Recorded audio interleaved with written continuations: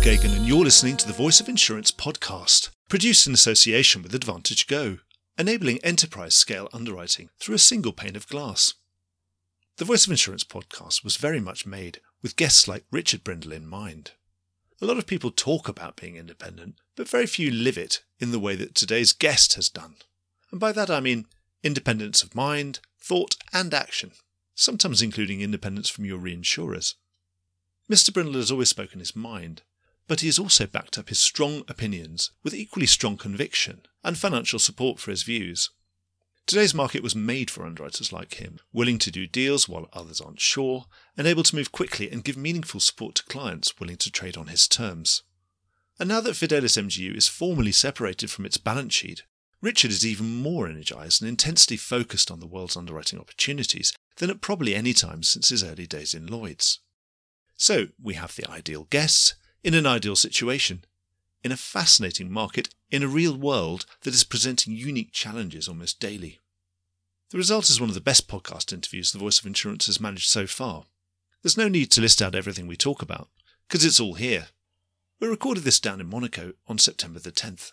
We often moan about the reinsurance rendezvous in Monte Carlo and wonder whether it's still relevant in the 21st century. But when it throws up opportunities to spend valuable time with some of its most singular industry leaders, it becomes obvious that it's easily worth the effort.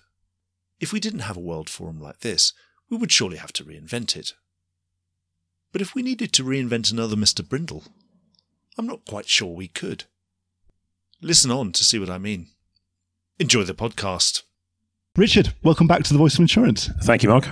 This time last year, you were telling us all about the separation between Fidelis MGU and Fidelis balance sheet. You've done all that. The balance sheet is now floated on the stock exchange. So you've spent a lot of time doing that. What's been the peace dividend, the bonus for you? Because the rationale for you was that you could spend more time being an underwriter. So the rationale is exactly that, to free me and my colleagues up to do more of what we do best. I've talked before about the perverse outcome in our industry where the better you are at something in your 20s and 30s, the less you do of it in your 40s and above. And Project Cooper, as we called it, the bifurcation of the Fidelis Group, was all about freeing me up and my colleagues to do what we do best. So a really good example was last week where the kick-off sessions were held with the various lines of business for our 2024 budget. Now, previously, I just didn't have time to attend those meetings. Now I do. And we drilled down on every line of business into things like signing ratios, renewal retention ratios, new business flows, not taken up stats. If I'm using too much jargon here, let me know. You didn't say NTU, so that's good. Yeah, just really slicing and dicing everything we do, talking about the outwards that we purchase on each line,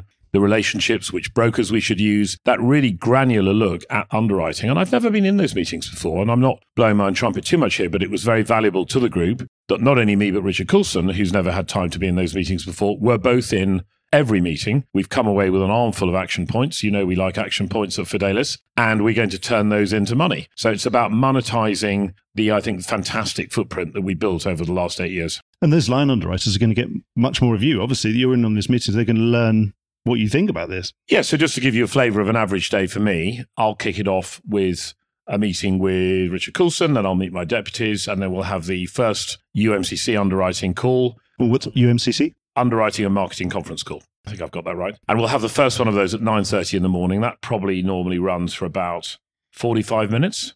Then I'll have a meeting of my mini EXCO in a circle group. And then by about 11, I've done all that, and I'm sitting at my desk on the floor, and I'm there basically for the balance of the day. We have a second underwriting call at 4:15 in the afternoon, and then various end-of-the-day meetings after that. But for those core hours, you might call them the old-fashioned Lloyd's box hours, I'm sitting there, and I will have a sometimes sporadic approaches, sometimes literally a queue of my colleagues waiting to speak to me with risks that have come in. And one of the things we do is we do what we call sniff tests. So I'm very hot on service and on quick replies to brokers. I'm very critical of the lethargy that's in our industry that's only intensified since COVID. A lot of our peers aren't even in the office, very much at all these days, which I think is ridiculous in a person-to-person business. So I'm very keen on the rapid response times, and the sniff test serves that purpose. An underwriter will come to me and say, is this in appetite, Richard? And I'll say, sometimes I'll just say no, but sometimes I'll say yes, but, get the following information. And it enables us to get straight back to the broker, not waste their time, put an indicative line into the mix. So we protect our own participation on the risk rather than seeing it at the last minute and potentially signing down.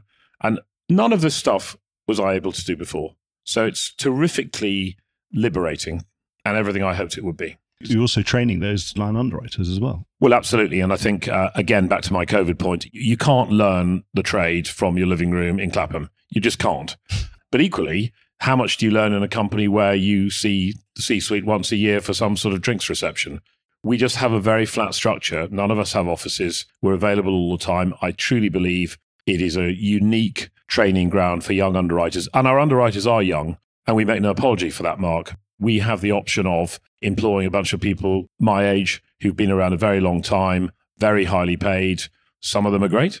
Others, frankly, perhaps working from home these days, not with the hunger, with the drive that I have myself and that I expect from my colleagues. So we have a predilection towards bringing up youth.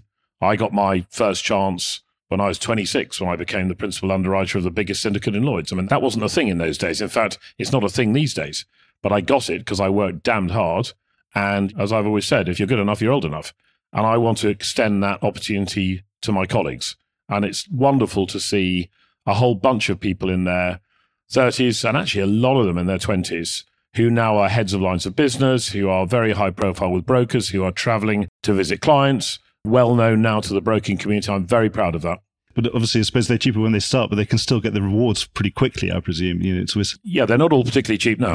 That's the trouble. Yes, well, obviously you employ sharp people, and then you realise, yes, at their age they're earning at least 5 times what you were. But there you are. Never mind. But I think this is progress. Exactly. And I'm very keen of our diversity. I think we are one of the most diverse companies in the industry, and we don't promote, if you like, for the sake of diversity, but we embrace diversity. And most of our new underwriters who are gaining a lot of profile with brokers and clients now are women. And we are ethnically very diverse, and we have some very tangible and ambitious goals to deepen that diversity at every level of the company. And by the middle of this decade, we're going to look very different. Do you find that, when you're having that sniff test, you say no, and do they start coming back at you with 5 reasons why you should say yes? Yes. Do you change your mind? I do sometimes. But I do have, and I think my colleagues will recognize this, a unique reservoir of knowledge and experience. Because the thing about my career is, these days people tend to specialize quite early in their careers. I never did that. With John Charman and I, with Syndicate 2488, we did everything. Everything, from all the specialty lines, bespoke lines. And then, of course, we got into property cat after Hurricane Andrew. And then, so I've been pretty big in reinsurance for 30 years now as well. So I do have that reservoir of knowledge. And I think my colleagues are grateful to be able to tap into it, but I haven't got all the answers, that's for sure. You've got that memory of losses that were very unexpected at the time, which actually people have forgotten about. Absolutely. I mean, there was a case back in I think it was the 90s, it was a marine claim, and it revolved around the slip said, in terms of the period, it said 12 months at DTBA. And the case was, what does the A mean? Does it mean advised or agreed? And the court found in favour of the client, who argued it meant advised, and therefore they didn't need to get the agreement of underwriters to the attachment of the vessel. Therefore, the vessel was on risk and covered for the total loss. And, okay, it's easy to snort and say that's ridiculous, but just put the bloody G on at the end of the A is the moral of that story. Attention to detail, read the slip, read the wording, empower your contracts team, which we do. So, we have Luis Jarvis, who joined us from Hiscox, has built an incredible contracts team, all in the office, interacting with underwriters day to day. These people, our actuaries, our claims people, are all revenue producers. That's how I regard all of them, and I tell them that on a regular basis. It's not just the sort of fighter pilot and ground crew analogy that some underwriters like to employ. We're all revenue producers in this company, the legal team too, and the finance team. Everybody is. The ops team, we've got an incredible ops team who sometimes pull all-nighters to get us through the month-end close. Incredible people who don't tend to get the accolades and the recognition they deserve. We can't do any of this without all of those functions performing to their best. If you haven't got the modelling done, you haven't done this or that, you can't do Absolutely. Anything. Yeah. Talking about revenue, the maiden results, I know Dan's not here, Dan Burrows is not here, representing the balance sheet, but really good numbers. In general, reflective of very good market conditions. How long do you think they can carry on for, Richard? Sorry to interrupt in mid-flow, but this is just a reminder that you could be advertising right here, right now, and getting your message directly into the ear of key decision makers in the insurance industry. And you'll be doing it while they're absolutely in listening mode. The Voice of Insurance has just run through 300,000 downloads. If each of those had had a 60-second ad in them, that would make 83 hours of talking to the industry for a fraction of the cost of alternative media. The podcast is the medium of the future, and so is audio advertising. Contact me on mark@thevoiceofinsurance.com, and I'll do everything I can to get you started. I think the language employed at events like this in Monte Carlo around the cycle are looking rather sepia-tinted now. I, unlike a lot of my fellow CEOs, am not afraid to use the word climate change. In fact, I use it all the time. Just look what's happening around us. Well, yeah, I mean, I flew down from London. It was 32 degrees in London and it was 25 degrees in Monaco. I didn't really understand. Yeah. It's not supposed to be like that. Well, a couple of things just in the last week. One of the aggregators in the press, I forget what they're called, sent round the sort of accumulation just of the last week's cat losses, and it was flooding in Spain. It was terrible flooding in Greece, I think flooding in Portugal. Obviously, we've had the terrible earthquake now in Marrakesh. I was looking at that this morning. There's events all over the world all the time. And yes, they're probably not hitting reinsurers' radar screens, but they're still being paid for by insurance companies, albeit we're doing a very poor job of protecting people like the people of Morocco against incidents like the Marrakesh earthquake. And we can talk about that if you want. But the traditional cycle where you had what we used to call clean years, where you could all take a breather, repair your balance sheets, raise fresh capital if you needed to, have gone. There's no such thing as a clean year anymore. V-Risk said that, $133 billion is an average cat load now. That's obviously going up all the time. So this is the market we're in now. And I don't think traditional talk of cycles where cat rates seesawed year to year is the reality anymore. I mean, obviously, they won't go up every year forever, but I think there is no doubt they are on an upwards trend for the foreseeable future. And do you think statistically having this standard, the sort of base level is now being raised quite markedly and seems to be raising every year, has that affected what your view of peak cat might be? Absolutely it has. And we buy reinsurance accordingly and we tailor our lines accordingly on our attachment points. So just ask yourself a question. So Hurricane Ian last year, heading towards the Florida coast, had Ian not done the kind of last minute right turn and headed into Fort Myers and carried on into Tampa as a Cat 4-5, you're probably looking at $150 billion loss. Last week when Idalia was coming in, there was, I would say, petrification in the industry for 48 hours while people looked at that storm and thought, is that going to go into Tampa and are we going to still be in business? So what a ridiculous way to run an industry. Every year, a large number of both rated companies and ILS companies are running the risk of ruin if the storm turns the wrong way. You talk to people outside our industry, they think that's utterly absurd. One of the great things we've done in response to climate change, and obviously hand in hand with the insurance group, with the balance sheet led by Danny, is to diversify and to de-risk. So yes, we're still very significant players in the treaty cat world, and even more so in the DNF world, but we've brought our risk levels down enormously. And we now write 87 lines of business, and we are able to come into what is perhaps still anachronistically called hurricane season. I think the season seems to be almost year-round now. Pretty sanguine. I won't say relaxed, because that's a horrible word to use because people die, but sanguine about our company's prospects because our risk levels are far lower than peers. And to me, if you're running heavy on cat risk these days, you've got a lot of explaining to do. And frankly, you're probably running the annual risk of ruin, which is absurd. Obviously, much better paid than we were this time last year for this risk and 2 years ago. Is it an adequate price? I think we felt the 1/1/23 renewal season was satisfactory. For us, we worked with our brokers and clients, and a lot of the contracts we wrote were named perils only. We have a big line to deploy where we like the clients. We obviously gravitate towards better capitalized, better known, more robust companies who have their own loss adjusters, who have the ability to withstand a loss or a succession of losses without going under, if you like. And we were happy with the deals that we did. But there's clearly more work to be done because the pace of climate change is relentless. From looking at those results, which were excellent, by the way, it looked like you hadn't lent into reinsurance as much as perhaps some of your peers. And sometimes it's masked because it might mean you shifted from proportional to excessive loss or whatever. But it looks like you hadn't. So, one, tell me whether you did or didn't really lean into it as much. It was, you raised a bit of capital, 100 million, which is, there's a lot of money, obviously. But these days, that's not a lot of money. It's not going to tip any dial anywhere or tip any balances, is it? Agreed, Michael. I would just observe there is no money getting raised at all in the cat space these days, so 100 million is not to be sniffed at. Yeah, but are you actually looking for it, though? No. So I suppose maybe there is. If you're not looking, you won't find it. All I would say to you, and I speak to investors and bankers and rating agencies all the time, and it seems to me that trifecta are the people you speak to find out if there's any money getting raised. And it's a big fat no. There's stuff being talked about, but the rating agencies don't have any compelling deals on their desks. Interestingly, they've told us that whereas in the past, often they had a lot of capital swirling around looking for credible management teams, now there are credible management teams. In fairness, you've seen some major industry names associated with various ventures recently, but there's no capital. So it's a sort of inversion of that traditional dynamic. But no, we are not leaning into reinsurance. We take the view that climate change is inexorable and remorseless, and we have to continue to reflect that in our view of risk every year.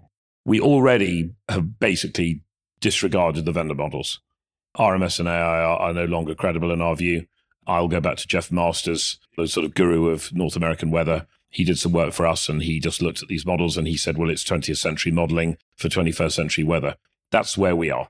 So we've developed our own view of risk, which in North America is 83% above the vendor models on average, and I think something like 55% worldwide. When you average that out, it's far more penal in areas like Florida, the Gulf, Australasia, and less so in places like the Northeast and parts of continental Europe. But nevertheless, that's the average.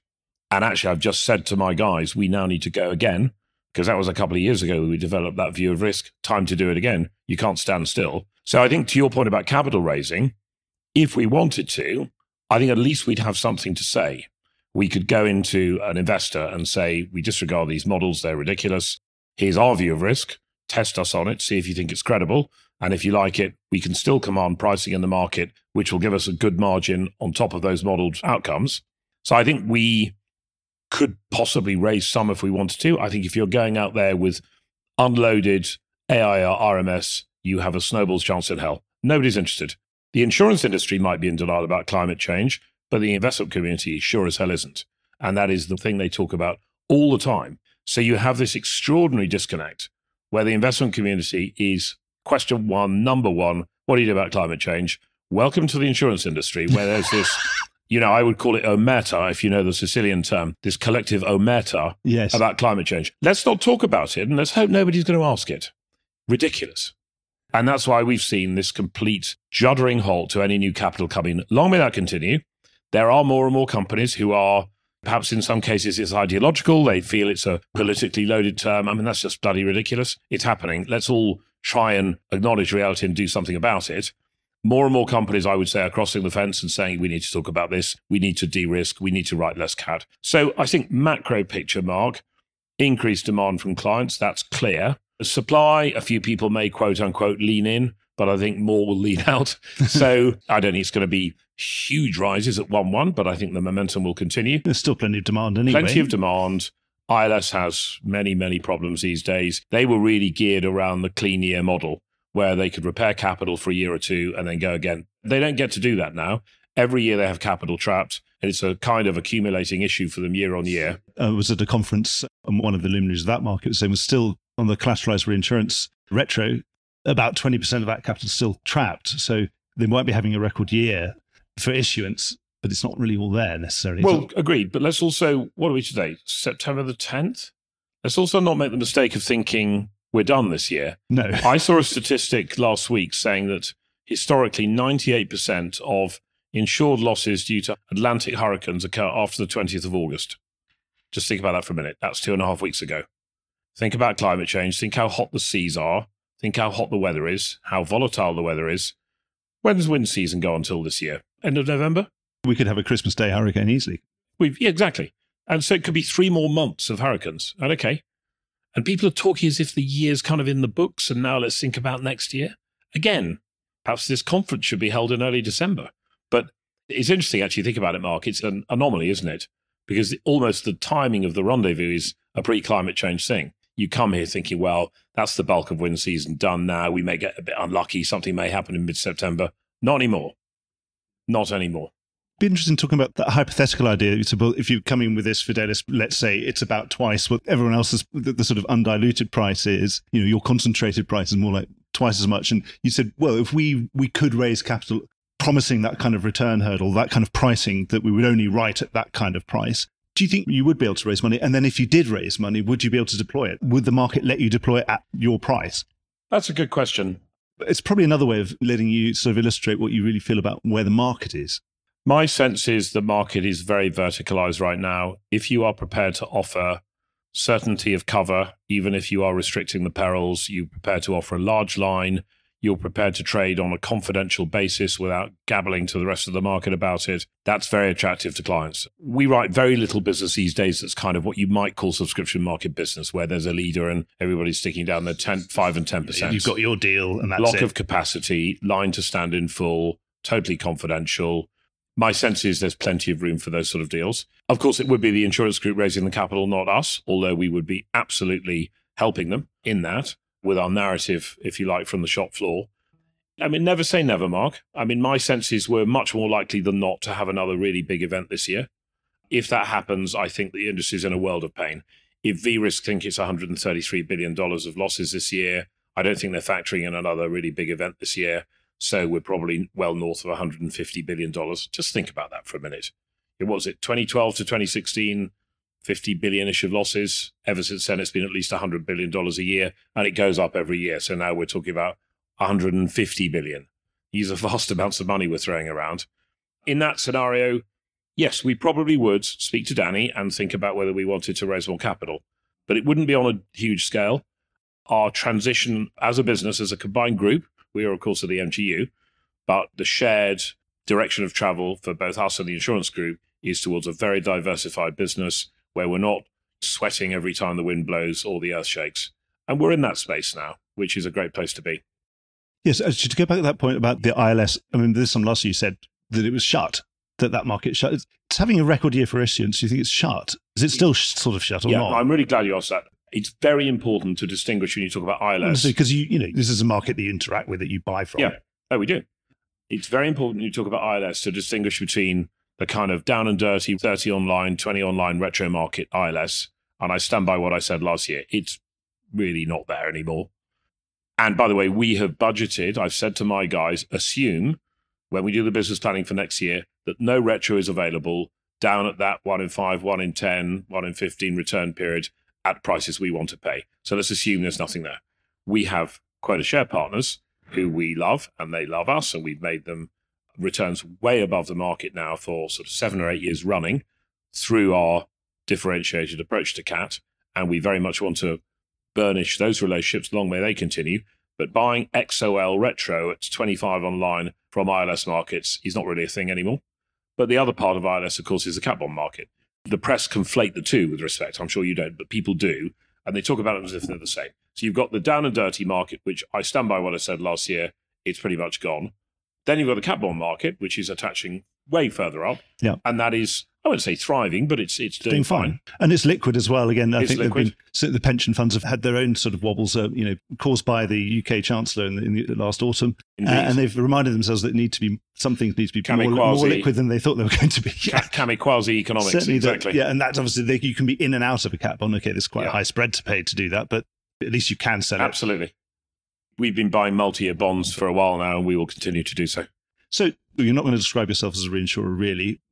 You're a specialty insurance company. If I had to think of a short prefix to describe what Fidelis is, you're specialty insurance specialist. This time last year, obviously in that post-Ukraine war, Russian invasion of Ukraine environment, you were talking about that being sort of top of the list of things you wanted to change at 1/1. The unbundling of everything that had been bundled within the sort of war and everything, marine and war and everything covers. Did that happen? It happened, yes, to a large extent it did happen. So I think all the RUB exclusion came in, Russia, Ukraine, Belarus exclusion came in across specialty treaties at 1/1. That created some quite urgent issues for some of our clients and brokers, not least in Japan, where the Sakhalin Island LNG shipments to Japan all needed war insurance for the vessels and the cargoes. And under the terms of the RUB exclusion, they were suddenly excluded at 1/1 because, of course, Sakhalin Island is in Russia. And so we were very proud and happy to step forward for our major Japanese clients and provide a solution to that. And it did involve us stepping outside of what our reinsurers would allow us to do. One of the things I'm very critical of in our industry is increasingly people are just, They will only do what their reinsurers tell them they can do. So this is proper netline stuff. Yes, it is netline, but it's a very educated netline approach. So if you look at geopolitics, and I think I pride myself and I pride my team on, and it's partly because we write a big political risk book, it's partly because I've been a current affairs junkie since my big brother was testing me on world capitals at the age of about 5. I've been extremely interested in ever since. And I think we have a well-developed geopolitical view. We don't just rely on sort of the UK, US kind of Anglo-Saxon view of the world. We tap into information sources in what is now an increasingly multipolar world to get to our view of risk. So, for example, I thought at the BRICS summit in Johannesburg a couple of weeks ago, it's fascinating that they brought in 6 new members. So Saudi, Iran, UAE, Ethiopia, Argentina, and Iran. They don't need to be lectured by the G7 They leaders anymore, do absolutely they? don't. Voila, thank you, Mark. This is not a unipolar world where we all do what the Americans say anymore. This is a multipolar world. That's 34, 36% of global GDP right there in what you might call the BRICS plus countries. And obviously it's growing much faster than the rest of it. Yes, and next year, apparently they're going to admit Indonesia and Nigeria. So 2 more huge economies joining. This is the multipolar world. And we're incredibly respectful of our US business base. But we also have to operate in other parts of the world. And I think because we have this multipolar approach, we were able to look at that Sakhalin Island situation in Japan and ask ourselves, obviously there's risk, but is it risk we're happy to take? Yes. Why would the Russians interfere with a very lucrative trade, which is Japanese vessels sailing into Sakhalin, loading up with LNG, then go to Japan? It's a short hop, as you can see on the map. Equally, why would Japan mess with it? It's 9% of Japan's energy needs come from the Sakhalin LNG trade. And there was speculation in December that the lights might be going out in Tokyo in January if they couldn't solve this insurance problem. So we were really proud to say, okay, our reinsurers won't come with us on this. Some would, some wouldn't. But we were prepared to take at least partially a net line, looking at the actual risk rather than just simply being a prisoner of what our reinsurers would allow us to do. Because it's not in anyone's interest for those ships to be torpedoed. Who gains? No one. Exactly. It sounded like a good right. A very good right, but simultaneously made our clients very happy and has cemented our relationships. And, we take our Japanese relationships very, very seriously. We're off again in November to do more work there. And I think they've seen that when they really needed us, we were there. And we weren't just hiding behind our reinsurance skirts. We were happy to step forward and old-fashioned, look at the risk, charge a price, do a deal.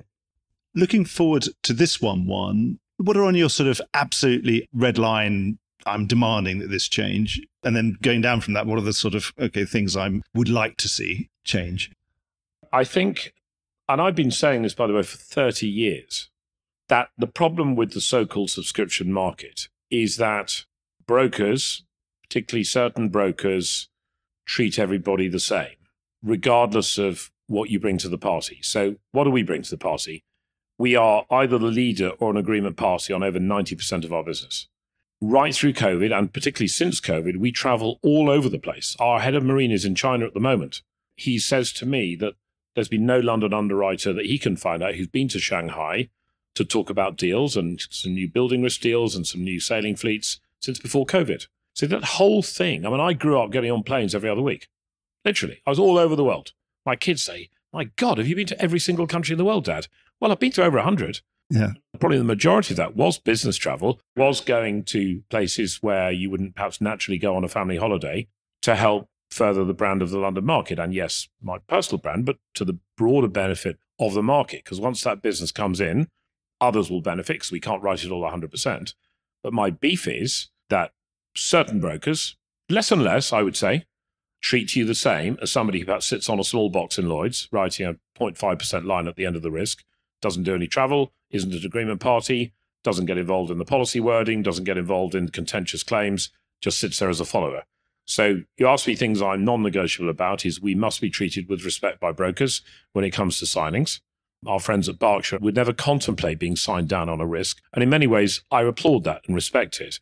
Perhaps we're not quite as binary as that. There will be occasions where there'll be good reasons why we sign down a bit, but sign down to 50% or 30%, forget it. Mm.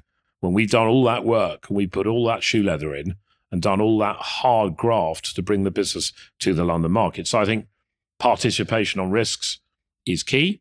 I think when we look at our outwards relationships where we have discrete distribution, which we do, for example, on our ECAT mortgage SRT book. We often transact direct or with, for example, continental European brokers who simply don't do business with the Lloyds or the London market apart from us. There, perhaps we need to have conversations around fees or their outwards partners. But the one thing I'm really non-negotiable about is get into the office and do your job. And that's to all my colleagues. We are a person-to-person business. We need to be in the office. I lead by example. I'm there all the time. I'm in early. I leave late. That's who we are. It's not for everybody. We are a bit Marmite. But I think those who get religion and get the Fidelis way realize there's no place they'll have a better career. There's no place they'll get a more exciting cross-class experience. There's no company where they'll get more access to the C-suite and ultimately to me on a day-to-day basis. And there's nowhere where they'll make more money, because the beauty of the MGU structure is we are an EBITDA multiple company. Our EBITDA is very, very healthy. And the multiple we think that should be applied to us as a highly diversified business, not as a monolined CAT MGA, for example, 87 lines of business, most of them not exposed to natural perils. We think when the time comes to refinance this business, the multiple of the EBITDA that it trades at should be sky high. And that's what we're driving towards. And everybody gets it.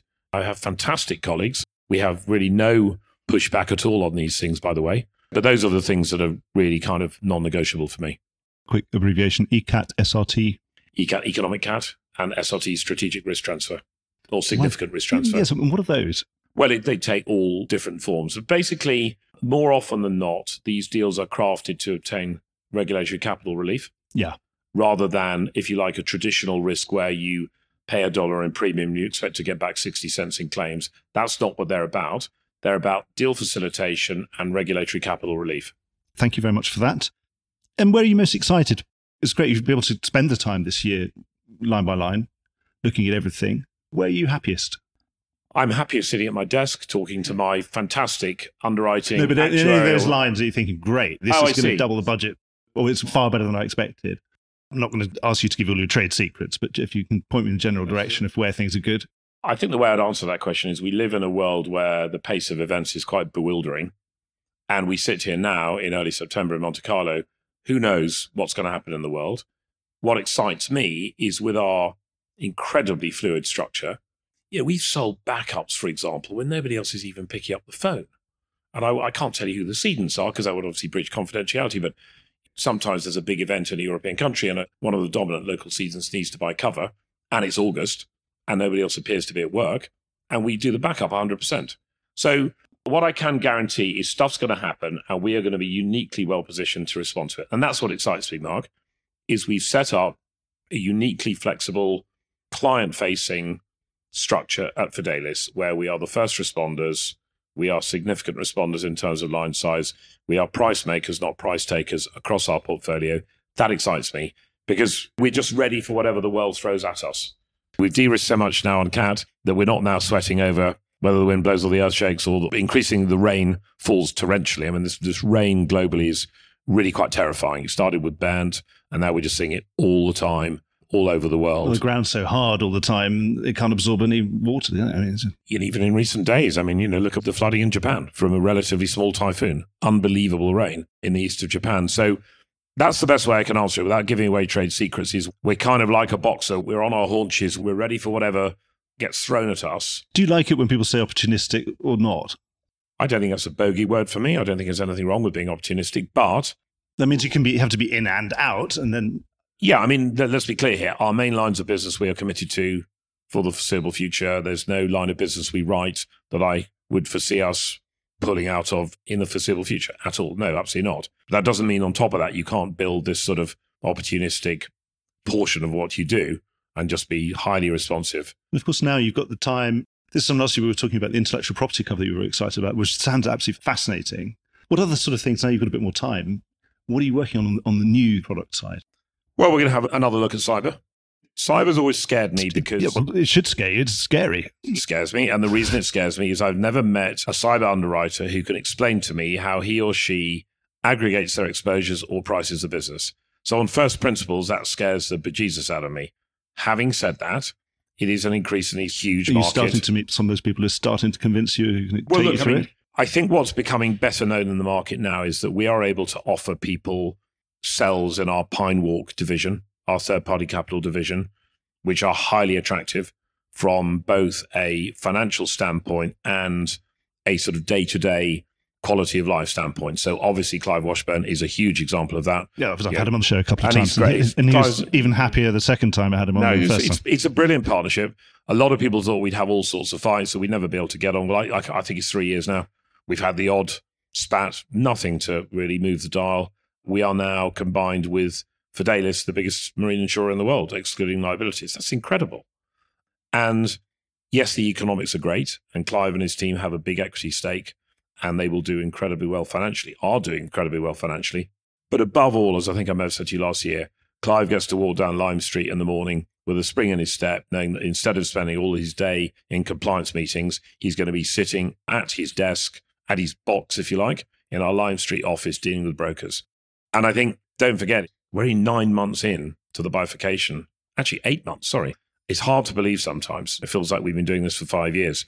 And I got asked a lot in the early months of this year, are you a magnet for talent? And I had to be a little bit measured in my answer because our phones didn't start ringing in January and February, but they're sure as hell ringing now. People are thinking, my God, I can go in there. I'll get a working capital loan from the mothership. I will get X% of the equity, which I can spread amongst my core team. I will have high quality capital. High quality permanent capital or semi-permanent. It's 10-year capital from the IG. And as I always remind my colleagues in the MGU... You don't have to worry about some of these collateralized exotica. Exactly. And, as I always remind my colleagues, we are so privileged to have Danny and his guys showing that faith in us to give us 10-year plus paper. And that's very persuasive to people now because they're looking around at the market where people have annual paper, the annual paper falls over, the guys are left in limbo, and we offer a very, very permanent, semi-permanent home for these guys. And within that time, could you have more than one of the same, or is it sort of Noah's Ark? They walk in 2 by 2, but once you've got the elephants, that's it. That's a great question. So I said to my CFO, I said, as we become bigger and bigger, our gross premium will approach $4 billion this year, be a lot more than that next year. As I keep saying, 87 lines of business. If you're looking for something with no clash at all, you're looking for a unicorn. There's always going to be some clash. It's how we manage it. Now, you look at Navium, how we've managed the marine clash. Again, combined the biggest marine insurer in the world, both in our own right, very, very big. We, through excellent management information that flows both ways, and again, real time in the office, go over, they're 5 minutes away, pick up the phone, better still go and see them, have a coffee. That's the best way to ensure you don't have a load of cock-ups. Again, if you're all in your living rooms in Clapham, does that work? Not really. But if you've got a marine risk, why wouldn't you want to talk to Clive Washburn about it? Pretty handy second opinion anyway, isn't it? So incredible validation. I mean, not all brokers love us both equally, and that's natural. So you can play to those strengths. But I'd like to think most brokers love us both, although they probably find us a bit painful sometimes. But the answer to your question is there's some overlap. But when we're looking for new opportunities, we're not just going to do a Me Too and have 2 different aviation cells in Pine Walk competing with each other. That makes no sense. Yeah, because then the brokers won't know which one's your favourite one. Well, exactly. No, don't ask me that doesn't work. Yeah. So it sounds like if the world's best cyber team came and spoke to you, you'd be quite keen to have a meeting with them. Understand how they aggregate, how do they price, how do they think about systemic risk. But if they can give good answers to those questions, absolutely. You said earlier you're one of the only insurers in the world who actually properly talks about climate change and really means it, and you've got your own net zero commitments. It's been a shame that the Net Zero Insurance Alliance has effectively collapsed under attack. It was probably mostly political attack. Where do we go from here? What can we do together that won't lead us open to accusations of collusion? I think it's very difficult to do things as a collective because you just open yourself up to legal attack. Does that then mean we have to leave it to the regulator to tell us what to do? Which we probably don't want to. I think you ultimately leave it up to capital. There's more and more capital out there with a very strong ESG mandate. If you go out to raise capital these days with nothing to say about climate change, you are closing off a vast amount of the potential available capital because if you can't talk to them credibly about it, they're not interested. I think, as ever, in any economy, it's the economy stupid, as somebody once said. And the real politic, do you think? Obviously, we've got a certain number of US states with seems to be pretty political attorneys general, etc., who probably on the climate change denial side of things. But then if those states end up with no insurance market, then I suppose in the end, just real politics will catch up with them and say, well, we've got to listen to these people unless they want to nationalize insurance in their state. Yes. And that's not feasible for any number of reasons. And there's also, that's not in their playbook either, is it? At the end of the day, market forces will determine all of these things. I would just say that I think there's perhaps a slightly casual depiction of all the sort of red states as being in total denial about climate change. I don't think that's the reality. When I speak to people all across America from all political persuasions. Such a polarised time, it's very difficult to see where the grey is, because there's a lot more grey, I'm sure. There's a lot more grey. And Mark, just look at the bloody weather. I mean, people aren't stupid. If you're sitting in Nevada, Nevada's probably a purple state, but you look in Nevada and Las Vegas is... This was about 14 years ago. There's a really good Geoffrey Mary in the Willis building doing his fantastic speeches, really rabble-rousing speech. And he said, I don't know about climate change, but just look at the weather. It's weird. Well, there you go. And that was 14 years ago. People aren't stupid, and the weather is becoming so scary and so unpredictable, and the scientific consensus is so strong that I actually think that there's a gathering consensus and that capital will ultimately drive all of this. Could we reassemble something, at least on things like the sort of standards of measurement? Obviously, they're going to be fantastically important for all of us as we trade, as you onboard risk in insurance and offboard it into reinsurance and retro. We need to have a way of measuring at least what is that carbon footprint that we are transferring, or whatever it is, to say, where is it? How much carbon is in there, and how are we going to get it to net zero by 2050? Yeah. That we have to have a kind of, like we had a JPEG so that we could send each other digital images. Without that, we're all incompatible with each other. Do we need some sort of JPEG of carbon so that as you write a facultative risk, you write your 10% line, whatever it is, and you bring that in, then you can put that into your treaty and you can send that off somewhere else? It's an interesting question. I guess, will modelling agencies develop, or will the existing modelling agencies develop that capability? Again, you were into antitrust issues. It's a shame, isn't it? Yeah, but I think you mentioned 2050. I think you have to have, and you'll have seen our published climate goals now, and, other companies have done it, AXA did it too, good luck to them. NZI was not going to survive the political attack. Do you think we should have fought them? Because we had a pretty good case. It's just too much of a distraction, such a waste of time. I think it's very hard to argue that if you have a group of companies coming together, talking about metrics, which are clearly a proxy for pricing, that is not, at least on some level, a collusion around pricing. I think it's a tough one to argue, and we certainly have neither the appetite nor, frankly, the time. So I suppose we need someone to come in, and then we can all adopt it. Someone, an RMS of this to come in or something. Yes, exactly right. I think there needs to be it's actually a good business opportunity for a third party. Incredible. I mean, an incredible gap, because I don't mean to keep naming these agencies, but they are who they are. They have nothing relevant to say about it. And we probably do need an industry standard where none of us own, none of us can be colluding in, but nevertheless provide some sort of benchmarking. But in the meantime, Mark, the key thing is you can't just talk about 2050. You've got to talk about 2025, 2027, 2030, and we've done that. But I would also say that we've had some amazing collaboration. We're just about to hire a Chief Transition Officer who will be working alongside Olivia, who heads up our ESG, to work with our clients. Now, listen, there are some clients, and I've always said this, in fact, I think I've said to you before, there is a hardcore of clients who just won't talk to you about it. And in fact, we've had a couple just recently where we just can't get along with them because they're actually quite aggressive, and they say, you can't talk about this stuff. It's all political. You don't know what you're talking about. Therefore, they can't be clients anymore? Well, they can't, I'm afraid. And then there's an increasing band of really good actors. And we've done some wonderful deals working with multilats around swapping debt for green investment deals. They've been in the public domain, Belize, Gabon. We've done a number of them recently. Really great deals. And I want to talk about the Safra in a minute too, the vessel off Yemen. So we have an increasing cadre of clients who are really, really focused on the green transition. But then we have a lot in the middle who just frankly want to have a conversation, and they want some guidance, and they're not unreasonable people. They can't change overnight, and our job is to help them on the transition. But it can't be a 25-year transition. It's got to be something that we can measure annually, and we have to start making steps every day, yeah. Meaningful progress, which I think is fine. But if I may, just talking about trying to do our bit to help the world, we were so proud to be the co-leader on the Safra package. I'm sure you're familiar with this. Yes. They've got all the oil off the vessel now. They've scrubbed all the tanks out. She's safe now. We're so proud to be associated with that. Because if you think about that vessel, she had over 1 million barrels of crude on board. Had she ruptured or breached, think about the countries that would have been affected. Places like Eritrea, Somalia, Yemen itself, some of the poorest countries in the world where we do such a bad job of providing insurance cover, and that loss would have been entirely net. It would have destroyed livelihoods, killed lots of people, led to God knows what health problems for generations. And we're very proud, not just of us, but the brokers who work for the Nil Commission and all our co-venturers on the slip and our co-leaders, which was AXA XL, to come together and do that deal. We're very proud and delighted that it's gone as well as it's gone. And again, when you have, I would say, young, we can get a bit more cynical as we get older. I try really hard not to, and I like to think I'm not cynical for a guy of my age, and I still have, lots of energy and idealism. I am proud of that. But nevertheless, it is sometimes hard to hold on to the idealism of youth. We do have a lot of very young colleagues, and I know from the feeling on the shop floor that people were really excited and proud to be associated with that. And I'm sure they went and told their partners and friends and families about it, and that's all good too. And it was very nice to have the insurance industry producing front page news in a positive light for once. Yep. And good luck to Howdens as the brokers who work for the Nil Commission. It was a great collaboration all around. It's not over, by the way, but you would hope the trickiest parts are done now.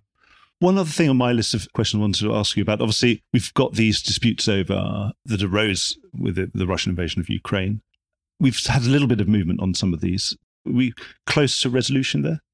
Well, obviously, I'm going to be very careful what I say. No, exactly. I know. Yes, but within that, you're feeling a bit more optimistic that it might be. Well, yes. I mean, of course, it was great news last week. And of course, it's not the end of the story. Of course, AerCap themselves will look to do more deals with the other Russian airlines. Of course, they will. And of course, lots of other lessors are looking at and figuring out, their deals. And many of them are in, as you can imagine, in a very advanced stage of negotiation. So I think you can expect to see plenty more news between now and the end of the year. But of course, it's great news. Is there anything else you want to talk about? We've had a fantastic conversation, Richard. I don't think so, Mark. You've really covered all the bases. I mean, I think I've got across all the points I wanted to make. Very excited by the bifurcation. Very interested to see whether others try and follow us. I know anecdotally from bankers, lots of people are talking about it, but it's not easy to do. We worked, and I'm back to my point about hard work, being in the office, all of that stuff. Would have been easier to do it as a startup, I suppose. Probably much easier. We worked our backsides off for... But I suppose then you've got a track record that people can trust and say, well... That's true. I mean, but basically, you've got to have a long-term combined ratio, which when you add on the commissions that you charge to your capacity provider is still well under 100%. If you can't do that, then obviously it doesn't work. So anybody, even if you've got a really good long track record with a 90% combined, that doesn't work because there's no room, including the fees, for your capital provider to make any money. So it's not easy to copy, but I'm sure others are going to try. Well, good luck to them all. But indeed. No, certainly, and thanks for your time. Actually, I think you visibly are more energetic and more positive, if that was actually possible, than this time last year. But I think obviously you were still in the weeds of all, signing off on all sorts of complicated things. I mean, this time last year we were still it is liberating, Mark, and I really enjoy going to work. Governance structures and things, and they're interesting academically, but they're not in reality. Not my forte, that's for sure. Thank you so much, Richard. I've really enjoyed it. Have Mark. a great Monte Carlo. Thank you. Well, I hope you enjoyed today's episode. If you did, don't forget to subscribe or leave a like or a review or recommendation on whatever podcast platform you used to access this programme. These really help get the word out. Before we go, just a quick reminder that advertising slots are available here and in other places in the Voice of Insurance podcasts. Podcasting is the fastest growing medium and attracts a high quality audience of key decision makers. It's also an intimate medium where you, the listener, are right in the room with me and the interview subjects. Needless to say, that means it's a great way of getting your message out directly to an audience because you know you've got their full attention. It's also very cost effective. So get in touch with Mark at thevoiceofinsurance.com to find out how you could be speaking directly to the industry. The Voice of Insurance podcast is produced in association with Advantage Go, enabling enterprise scale underwriting through a single pane of glass. Voice of Insurance is produced by me, Mark Gagan. Music was written by Anna Gagan and produced by Carlos Gagan. Check out more podcasts and written comment pieces at www.thevoiceofinsurance.com.